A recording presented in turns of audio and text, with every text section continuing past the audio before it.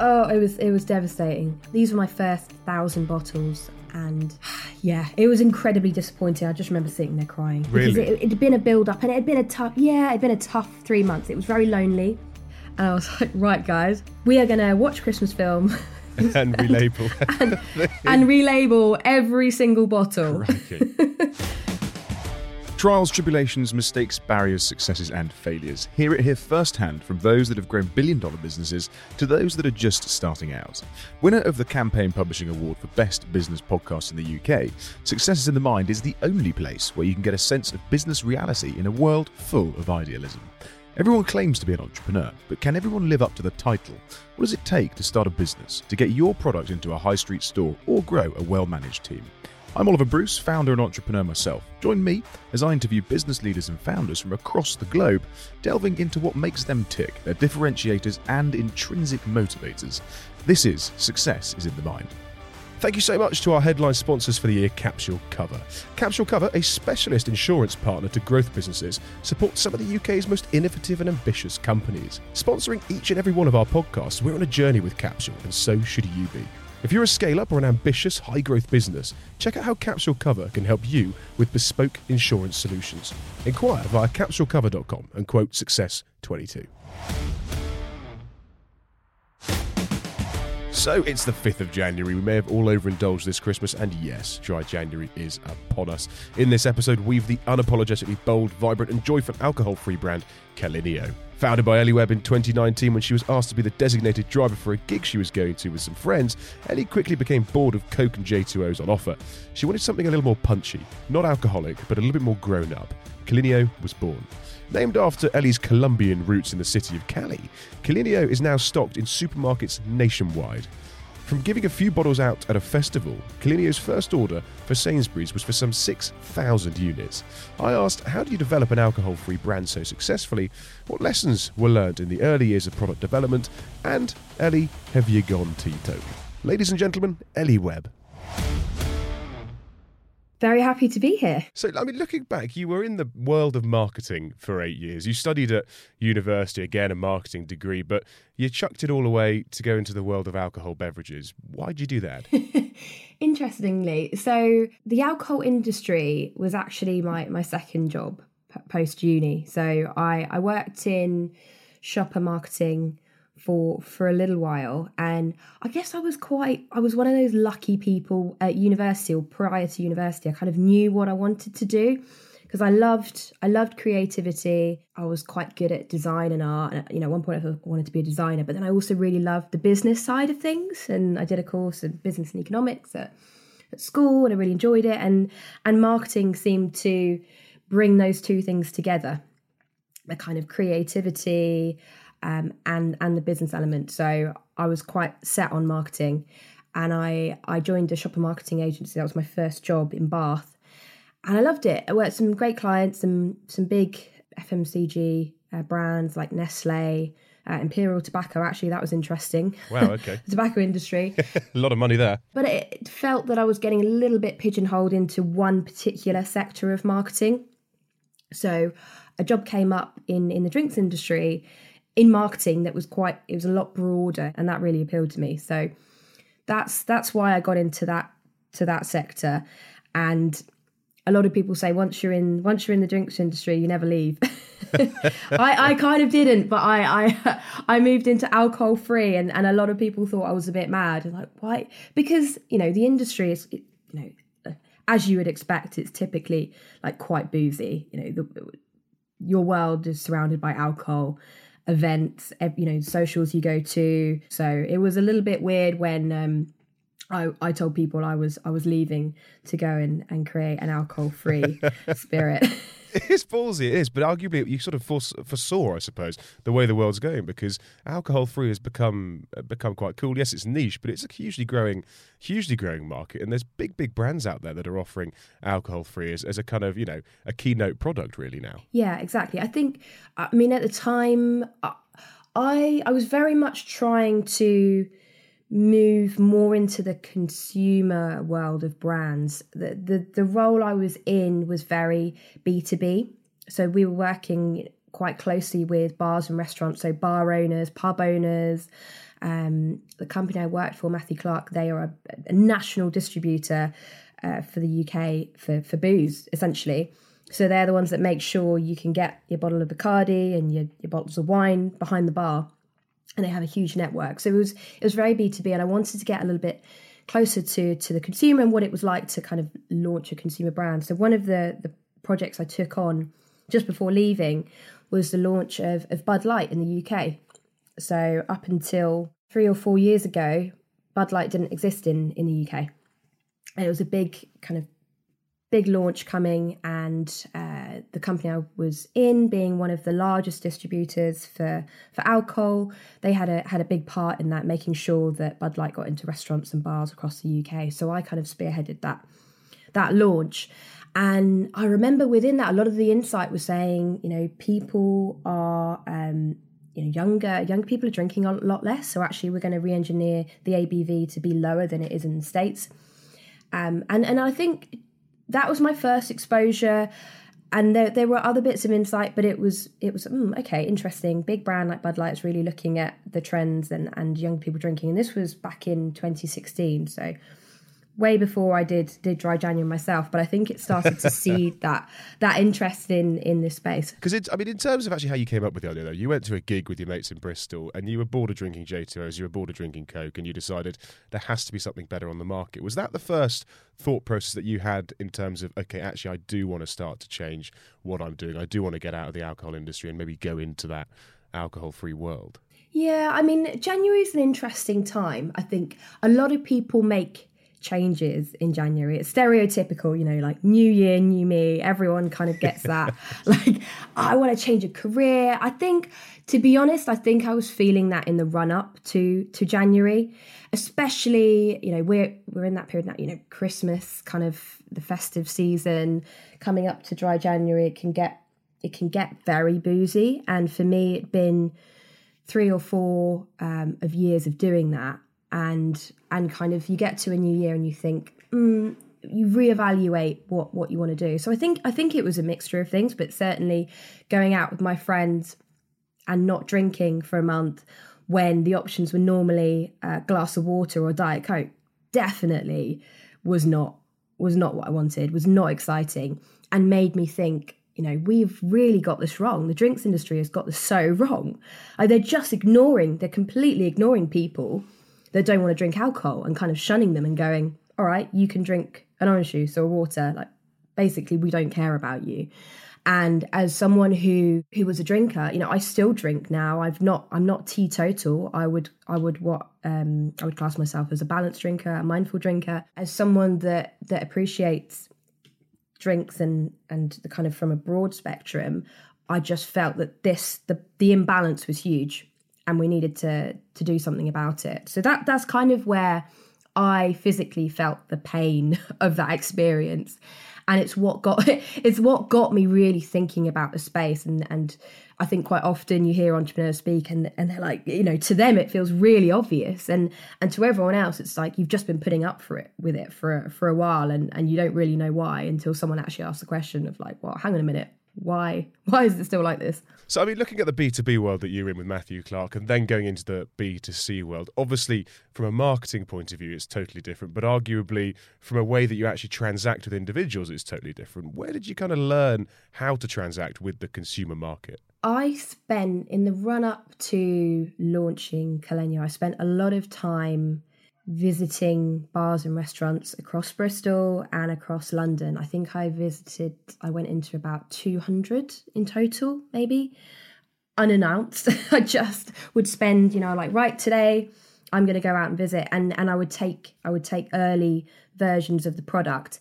And so that was getting direct feedback from the bartenders, but what they allowed me to do, some of them were very kind enough to actually say, we'll let you come in and sample directly with our customers.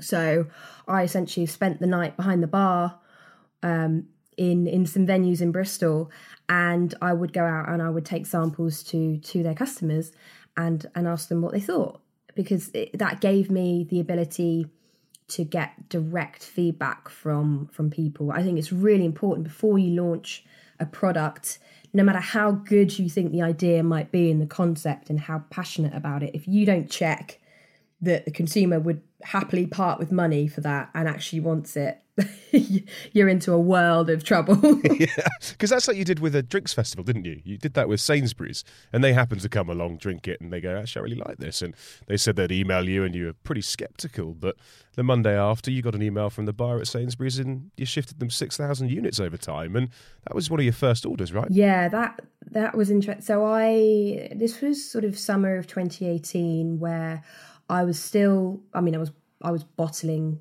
the product in my kitchen and blending it, and I'd sort of bought all the equipment so I could do that, but I could only do that in a really small scale. So I think I'd got probably about 25 bottles together for a festival called the Mindful Drinking Festival.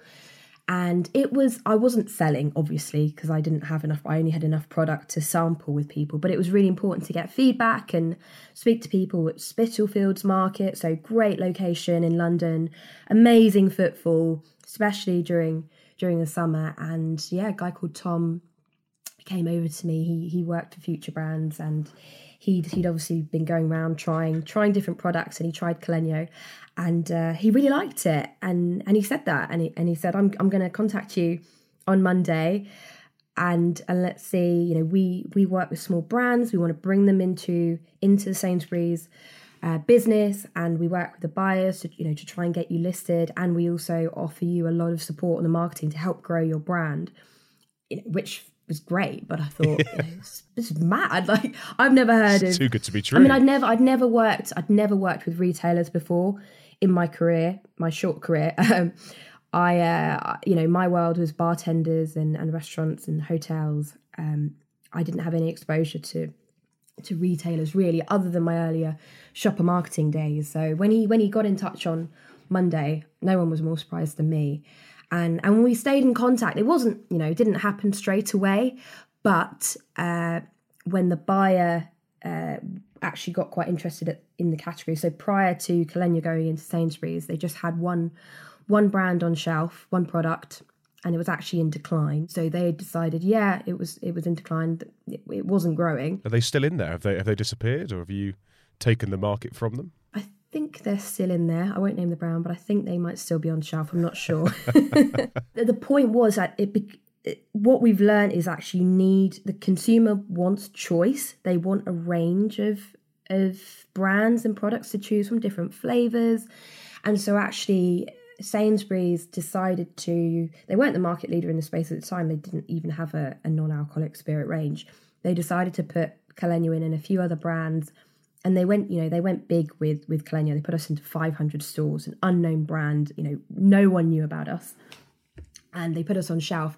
And suddenly, that category started to skyrocket for them, and they're now the market leaders. Wow, that's incredible! Because it was a 6,000 unit order, right? And you were making 20, 30, 40 bottles by hand, and all of a sudden, over time, you've been given this 6,000 unit order. How did you facilitate that? Did you have to fund it? Did you have to get investment? Because there's an element of upfront cost to you guys as a brand. Yeah, I raised investment the month or so before Dry January. I think the money came in. Perfect. So it was pretty close. It was pretty close to the wire. Yeah. Because my January launch wasn't huge. It was basically me with a mobile bar that a friend had made for me, doing sampling outside markets. A friend of mine, Jack, who owns a Latin American supermarket, said, come on down to my place. Our warehouse is alongside the entrance to Maltby Market. Come and do some sampling. I went and did some sampling with Pineapple Dance Studios. It was literally me running around London. And so I didn't have a huge budget for launch. There was a little bit of social media advertising, and actually a really cool moment for me was when I was doing the sampling outside Maltby Market, and someone came up to me and said, I've seen this brand before. I think I've seen you on social media. And I thought, oh my God, it's working. It's really working. So that was really cool. But no, I went into January having agreed to list in 500 stores. It's one of those moments where you kind of say, I've got to say I either say yes or no. I could have said no. I could have said no. You know what? I don't have a bottler. I don't have a bottler yet.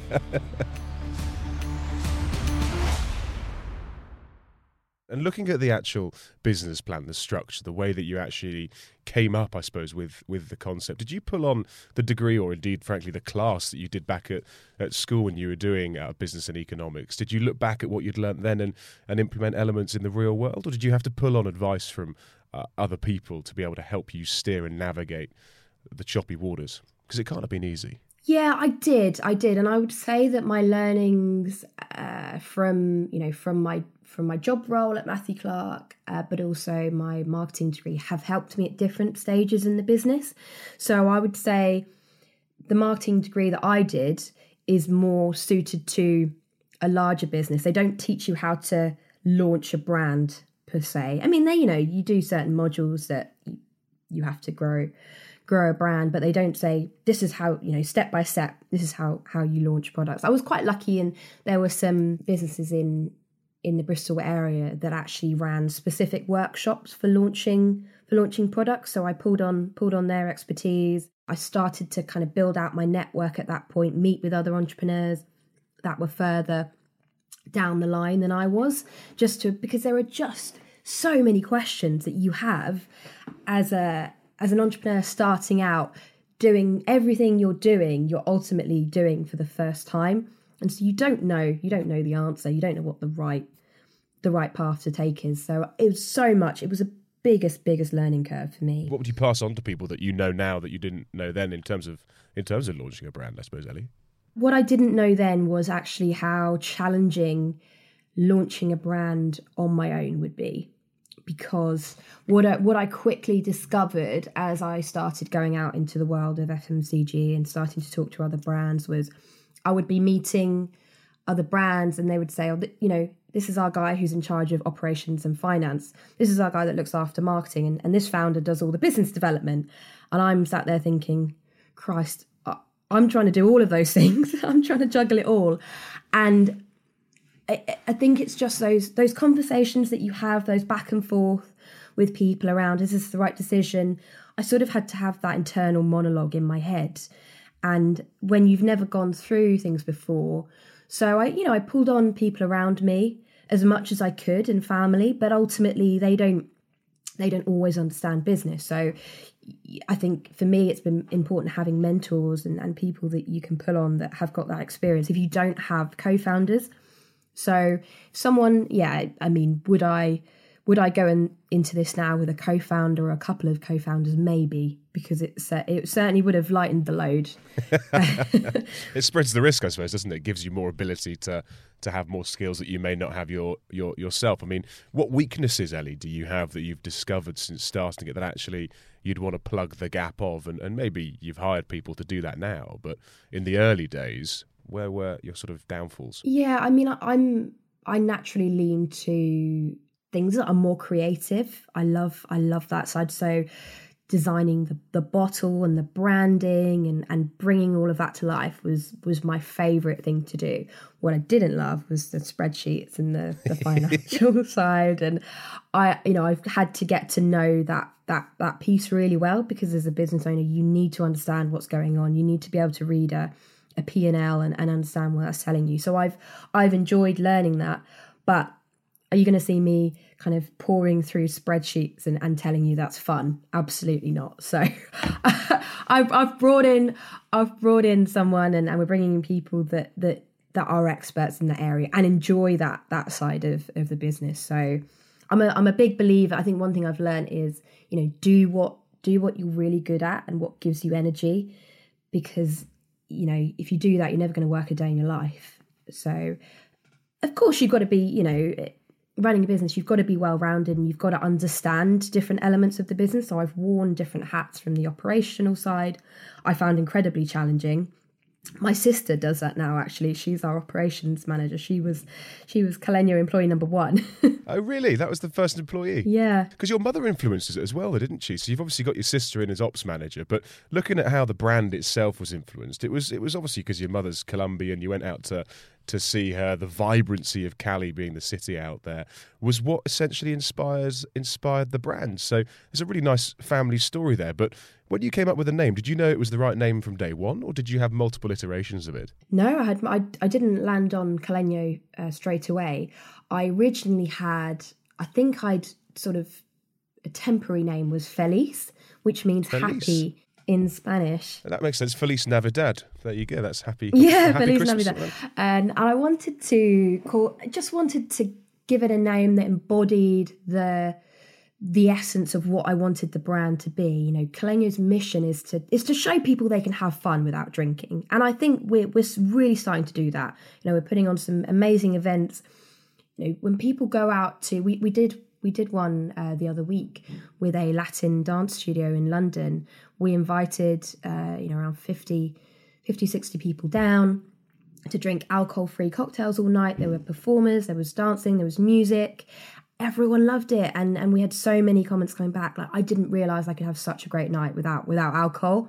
And it's people rely too much on the alcohol part, but really it's about the atmosphere, the people you're with, the ambience, the entertainment. That's what makes a good night. And so I personally feel our mission is to show that. And so when it came to the name, I wanted something that embodied that. And I've pulled heavily on my experiences of Colombia and that South American culture and their lust for life. And I wanted to kind of bring that into the alcohol-free world. Just so looking at the vibrancy of the brand and looking at the way that you guys have created your own space in the alcohol-free world, when we were researching you, we got retargeted by an actual alcohol brand that are going into the alcohol-free world. And again, they had quite a vibrant brand in the alcohol-free world, but in the real world, with the alcohol brand they normally push, quite boring, quite dry. You know, Budweiser's red, Beck's is green. The reason that you've gone for a colourful, vibrant brand is why? Because you don't have to have alcohol to have fun. You want to have that vibrancy and that passion through just enjoying a good time out, right? Is that the reason behind the colour? Yeah.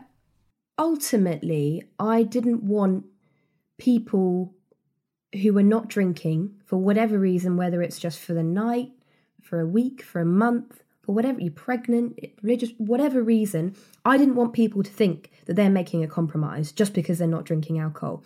Therefore, why shouldn't that brand be just as exciting as all the other brands on shelf? That was my fundamental driving reason. I wanted people to look at a bottle of Carlenio on shelf and go, my God, that looks exciting and fun. I want to pick that bottle up. I want to have a look at it. I want to understand it. I want to know the story behind it. Because why not? Why shouldn't we be able to do that? I think there's a huge stigma around what it means to not drink. And for so long, particularly in the UK, we've got a culture of, if you're not drinking, you're boring. We've all had it when we go out and we say to our friends, oh, actually, guys, I'm not drinking alcohol tonight. And everyone's like, oh, well, you know, John's being boring tonight. And I think we need to change that. We need to change that attitude, because it's really about the choices, and it's really about a mindset shift. So that was the fundamental reason behind why the brand looks like it does. Do you see a massive uplift when it comes to, you know, January, for instance, dry Jan? Do you see people going, right, I'm going to try and turn over this new leaf, I'm going to order a bulk of Carlenio, for instance, and that is going to be the new me? Or do you see people purchasing consistently throughout the year? I mean, absolutely. We are part of a trend that is shifting quickly. You know, people are really focused on their physical and mental well-being. The mental well-being part, incredibly so since the pandemic. That has really changed gear, and we're seeing the reasons that people are cutting back their drinking or drinking less alcohol. They are for those reasons. So there is definitely a consistent upward trend.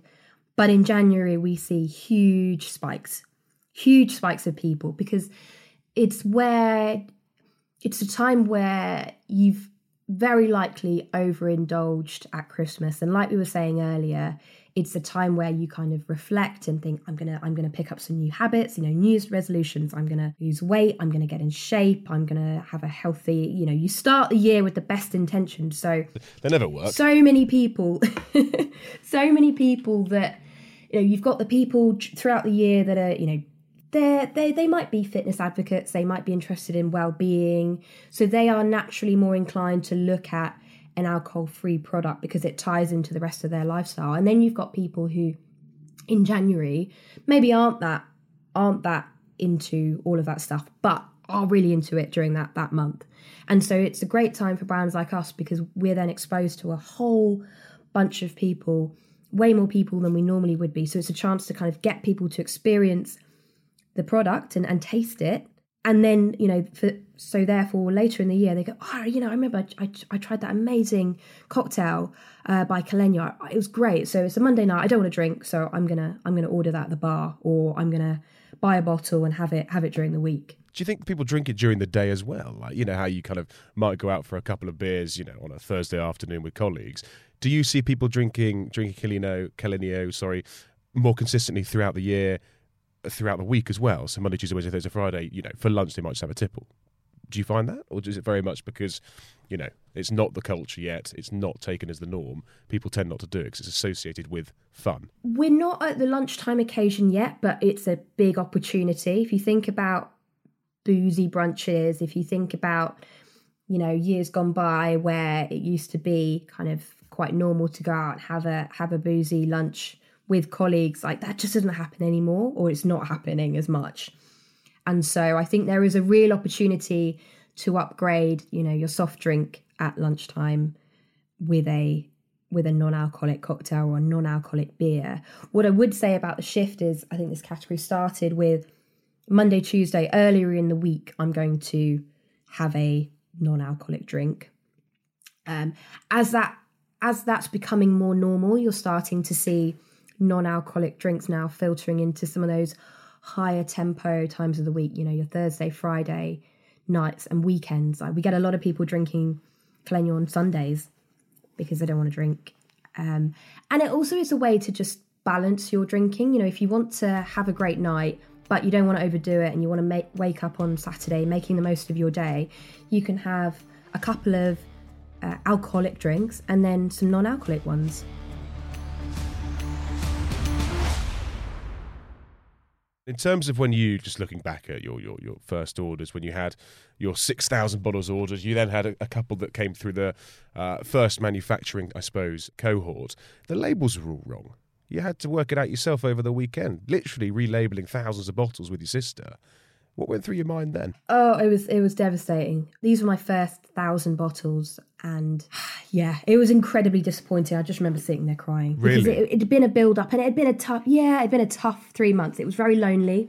It was very cold. I was in my office, I'd made a makeshift office in my house, and it was freezing. I couldn't get it to be warm. And it was just, there were just issue after, first of all, it was really difficult to get hold of the bottler in the first place, wouldn't answer my calls. And so I didn't know if I would actually have any bottles to launch with in January. So when they eventually got made, I thought, brilliant, I can send these out. They're finally going into the warehouse. And then I get this call to say, we thought you should know, we've looked at the bottles and there's a bit of a problem with the labels there. I think where they bottled them in quite kind of cold conditions, you're talking December time, freezing, and there'd been some condensation under, on the glass. At the time it seemed okay, and then when they went into boxes, there's just this bubbling appeared around the label. And there's all, you get all of these sorts of issues in the beginning. When you first start out, I learned you quickly discover all things go wrong, and then you find a way to figure them out. But at the time, this was my first real setback, and I was like, "Oh God!" So I got them to deliver the 2 pallets to my parents in Kent, where I was staying with my 2 sisters, and I was like, "Right, guys, we are going to watch Christmas film and relabel and relabel every single bottle." In terms of sourcing a manufacturer, Ellie, it must be quite difficult to actually get somebody to take you seriously if they're focused on working with big hundreds, 300,000 unit orders, but arguably quite expensive as well, because they're going to charge you a premium just simply because the economies of scale surely aren't there. Oh God, yeah, we were paying a lot in the first year, because what I quickly realised is we sit in between 2 categories. You've got soft drinks that can be manufactured at scale, but they typically come in small bottles, 200ml bottles with a cap. And so the industry exists to automate those at scale. And then you've got the alcohol industry who can bottle 50 or 70 CL bottles for you at speed, but they don't have the processes and they're not set up to bottle non-alcoholic liquids.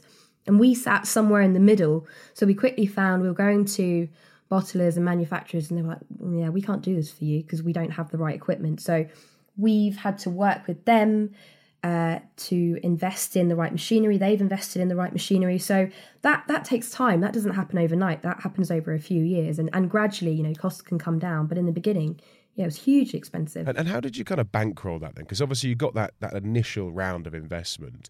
Was that what sort of saw you through for the early, 6, 12 months? Because you haven't been going for that long. 3 years you've been actually in business for. Are you still using that initial investment, or have you had to fund further? No, we funded further.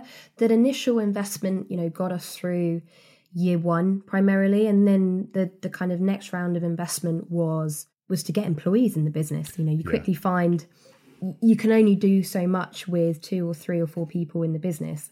And we didn't even have that. So I think I brought in a marketing person. I brought in salespeople. Like, we need to grow beyond Sainsbury's, and we're starting to get into bars and restaurants. So the next round of funding was to fund marketing, production, but also bring more people into the business and start to grow the team. So what was the initial fund then in year one? How much did you raise? I believe we raised just over 200,000. So that's pretty incredible to be able to raise just 200,000 quid with essentially you and your sister. What was the second fund then that you had to raise for staff? Second fund was upwards of around 700. Okay, fine. Because at that point we were doing pretty well in Sainsbury's. We were, we're flying through 3 bottles in 500 stores across the UK. So that was, we needed to fund the production for that, and also get into other on-trade operators. I think at that time we'd then gone into Revolution to Cuba and some national operators. I mean, this was just before we were just starting to gain some traction. And then the pandemic hit in, the rest, March 2020. Well, yeah. So that channel quickly came to a halt, I imagine. Quickly came to a close. close. You had 700,000 quid in the bank. You might have had a little bit more inclusive of sales, I suppose. Is that what was your cushion during the pandemic? Because you could still pay staff. I'm assuming you might have furloughed some of them, albeit they might not have been there long enough actually to furlough. So what happened to the business during the last, I suppose, 2 years? Yeah, so we didn't actually furlough anyone. We worked tirelessly during the pandemic, because what we did do was we drastically, we had to batten down the hatchets and protect the cash we had, because we didn't know what would happen to the market, whether we'd still be able to get bottles out to retailers and be able to sell online. We didn't know how secure the supply chain would be, whether our bottlers would be able to manufacture. We had places closing down because of COVID outbreaks, so we didn't know any of that. So the first thing we did, I think we shaved 50% off our marketing budgets, but we didn't completely cut everything, because actually that was a time where the bigger companies, the bigger brands, particularly bigger alcohol brands, were taking all of their spend off social media. So actually it became much more cost effective to use platforms like social media to advertise. So we used the time to, as a brand that was fairly unknown at the time, we'd only been going a year or so, we used that opportunity to try and grow our awareness. And we also used the time to develop a new product. Somehow, through some miracle, we managed to create a second product, Dark and Spicy, and launch it in November 2020. And we went through entire brand refresh. We worked with an agency in Mexico to refresh our packaging, our bottle, our branding. So we were pretty busy. Yeah, you are. We didn't let up. In terms of working with an agency in Mexico, what was the reason for that? Was that again the vibrancy and the sort of, I suppose, the ties to a certain extent to Colombia in that sort of vibrancy aspect, or was that just simply a budgetary thing? No, we approached a few agencies in the UK, and then I think someone mentioned to me this agency that had done some brilliant work, and I thought, so it wasn't a budgetary thing, but actually when I spoke to them and they did a little bit of work, they just got it straight away. They got it, and I was like, my God, we need to work with these guys. Like they'll be brilliant, and they did a fantastic job for us. And I really enjoyed working with them. So we tried a few different routes, but we just found they really got the kind of Latin spirit of the brand, being in Mexico. So that worked incredibly well for us.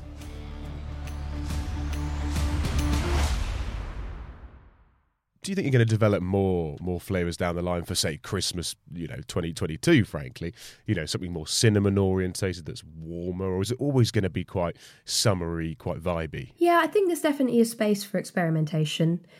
Maybe bringing out some limited editions. I think, especially if we've got a direct-to-consumer platform, and that's a great way to test things out. You can launch a product as a limited edition, see if it gets traction, rather than putting all of your eggs into one basket and going, we're going to launch this product without really knowing whether people are going to like it or not. So I'm a big fan of potentially doing that. So you've got 2 SKUs now, I suppose. Would you have started the brand with 2 SKUs, or would you have very much gone in with just one if you had your time again? Good question. Would I have launched with 2 SKUs? I quite liked having one. It gave real focus to myself and the team at a time where, when you just launch a brand, you're still working out your messaging, what worked, you're still learning about the category, learning about the consumer. So maybe having 2 would have been a little bit confusing. I don't know. Possibly not, but I think having one just really focused the attention. 100%. And I suppose you could own that space, own that visual, and own that brand when launching it.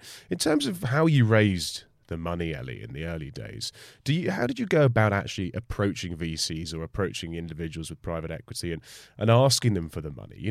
It's not an easy thing to do, and you've raised nearly £1 million in a little under 18 months.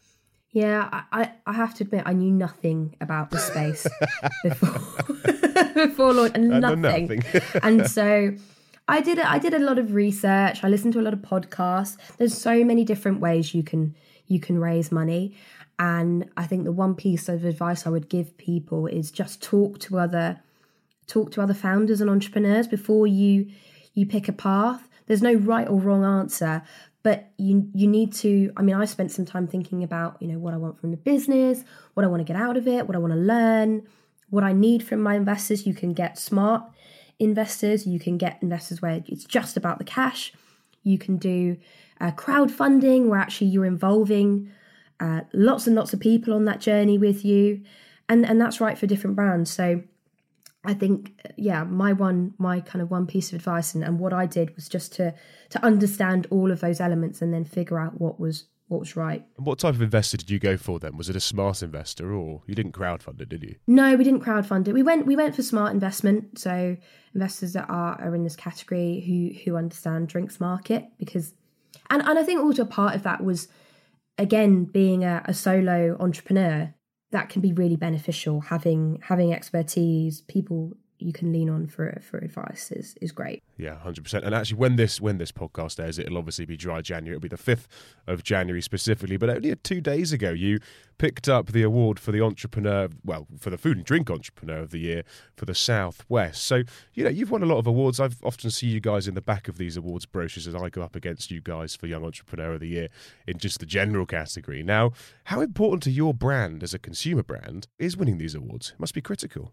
Certainly on the product side, and you've kind of mentioned one for me, which is brilliant to have that recognition. But on the product side, it's crucial to win these awards because we operate in a category where when I first started, it was me and a handful of other non-alcoholic spirits. Tiny.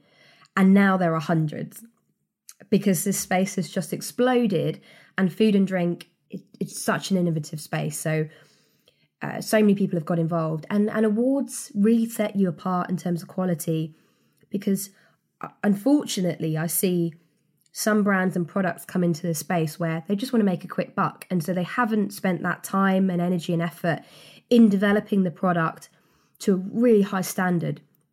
And that's a shame, because it will mean a consumer will have quite a negative first experience potentially with this category. So we use awards to really kind of as a marker of quality, a promise to the consumer of that this has been tried and tested by the experts who have rated it as a gold or a silver or a bronze or whatever it might be. So we're putting We won a gold for Dark and Spicy at the International Wine and Spirits Awards, and we're going to be putting that on our packaging. See that? I mean, that's incredible. But also the fact that you're a single female founder as well in business is also hugely inspiring, because so many individuals either co-found, and that's fine, but being a female in business, incredibly difficult, especially going it alone. Have you come up against barriers, and issues, I suppose, that your male counterparts may not have come up against? I definitely think investment is more difficult for women, and I think why those do you think barriers. that is? Yeah, because my experience speaking to other women in this industry, if you go to a VC or investor, typically it's predominantly male, and they like to see a male co-founder in there. And so when they look at a solo female entrepreneur who, from my experience, who had no entrepreneurial experience prior to launching a business, they see it as a risk. And well, so I really enjoy it when I see VCs that have been created to back female entrepreneurs specifically. And I think we need more of that, because the stats speak for themselves. Only 1% of investment goes to female founded businesses, and that needs to change. That is, I didn't realise it was as low as that. That is unbelievably low. But how do you think we can change that then? Because fundamentally, I suppose the VCs will argue the fact that they're just investing in businesses that they believe in. It's quite discriminatory not to believe in, fundamentally, a female, right? Which is essentially what you're saying. Yeah, I think there are a number of things we can do. I think, that's part of why I put myself out there quite a lot, because I know by telling my story, I can inspire other females to potentially start their own business. I know, listening to podcasts like these, as I was going on that journey prior to launching a business, really helped me believe that I could do this. By hearing people going, 2 years ago I had nothing and now, I've built this business, that's hugely inspiring. So I think if you're in a position like mine or, similar to mine, I think by getting your story out there, you can make a real difference to people. But also I think on the investment side, investors being more open to investing in female entrepreneurs as well. And, you see it in the corporate world quite a bit as well, and giving females more leadership positions. There's a real drive at the moment around that. So I think the same needs to happen with investment. 100%. So I suppose just to look at what success looks like for you individually, but also as a brand, what does that feel and what does that look like for you? Success for me as a brand and an individual, it's two-part. I think individually, I went on this journey to learn and to prove to myself that I could launch a brand and start something from nothing and create it into something with a clear purpose, and taking that clear purpose. If we can achieve that mission which is intertwined with my personal mission of, we want to make not drinking more fun for people. If we can do that as a brand collectively, as a team, I'll be so happy. And I think, culturally that is changing. And I think we're on a journey. Over the next couple of years, it's going to become more and more of the norm to drink and moderate, but actually not see it as a compromise. Still go out and meet with your friends. It is about the availability, and we've got a job to do to make sure that when you go into a bar or restaurant, that you see non-alcoholic options on the menu so you can make that choice. It's great to see draft beer going on tap now, alcohol-free draft beer, because that's a great experience for people. So I think for success for me is achieving our mission. So, looking at, the market, it's growing. You guys have been around for 3 years. You've just alluded to the fact that over the next couple of years, there is significant growth there. Is there an exit on the horizon, or are you going to carry this on for the foreseeable? Possibly an exit, I think, in mind, if the opportunity is there to take the brand to a global platform. This trend of around drinking less and opting for alcohol alternatives doesn't just exist in the UK. It exists all over the world, the US, Australia, Europe, and beyond. And, that can take time to grow at scale. So if there's an opportunity at some point to take our brand to a global scale, then absolutely I would consider that. Look, Ellie, you are a female founder. You are the first podcast of the year. It is Dry January. If I want to turn over a new leaf and not drink alcohol for at least the next 4 weeks, where can I go to buy a bottle? You can go to kaleniadrinks.com, or if you don't want to go online, you can go to Waitrose and Sainsbury's and Ocado to find your Kalenio fix. Perfect. I've loved every minute of this truly brilliant brand, and hopefully we can catch up soon. Thank you so much, Ellie. Thank you for having me. Thanks for listening. Coming up next week. There have been some days where I'll stop for a minute and I'll look back, and this whole rush of emotion will sort of take over my body of like, wow, if I look at myself 10 years ago, and if you had told me that I would have had a Forbes 30 under 30, I would have laughed at you. You know, it's those times where you stop and think, and, you know, you say to yourself, wow.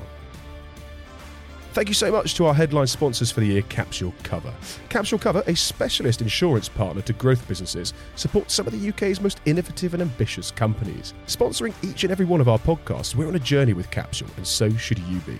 If you're a scale-up or an ambitious, high-growth business, check out how Capsule Cover can help you with bespoke insurance solutions. Inquire via capsulecover.com and quote Success22. See you next week, 8 a.m. on all podcast platforms. Simply subscribe or ask your smart speaker to play Success is in the Mind podcast. This is a Pinpoint Media podcast presented by me, Oliver Bruce, produced by Dan Miller and Fergus Bruce, edited and designed by Harry Fox and Victoria Bramwell, filmed by Madeline Harris, marketed by Ellie Hanwell and Rachel Buchanan Hughes, and managed by Bethan Wyatt and Annabelle Lawton-Smith. Quite a team. Thanks, guys. If you know anyone you think we should interview, if you want to tell your story or have your say, please reach out to me directly via podcast@pinpoint-media.co.uk. Remember, there's never a good time to start a business, but in business, you should always have a good time. Cheers, guys.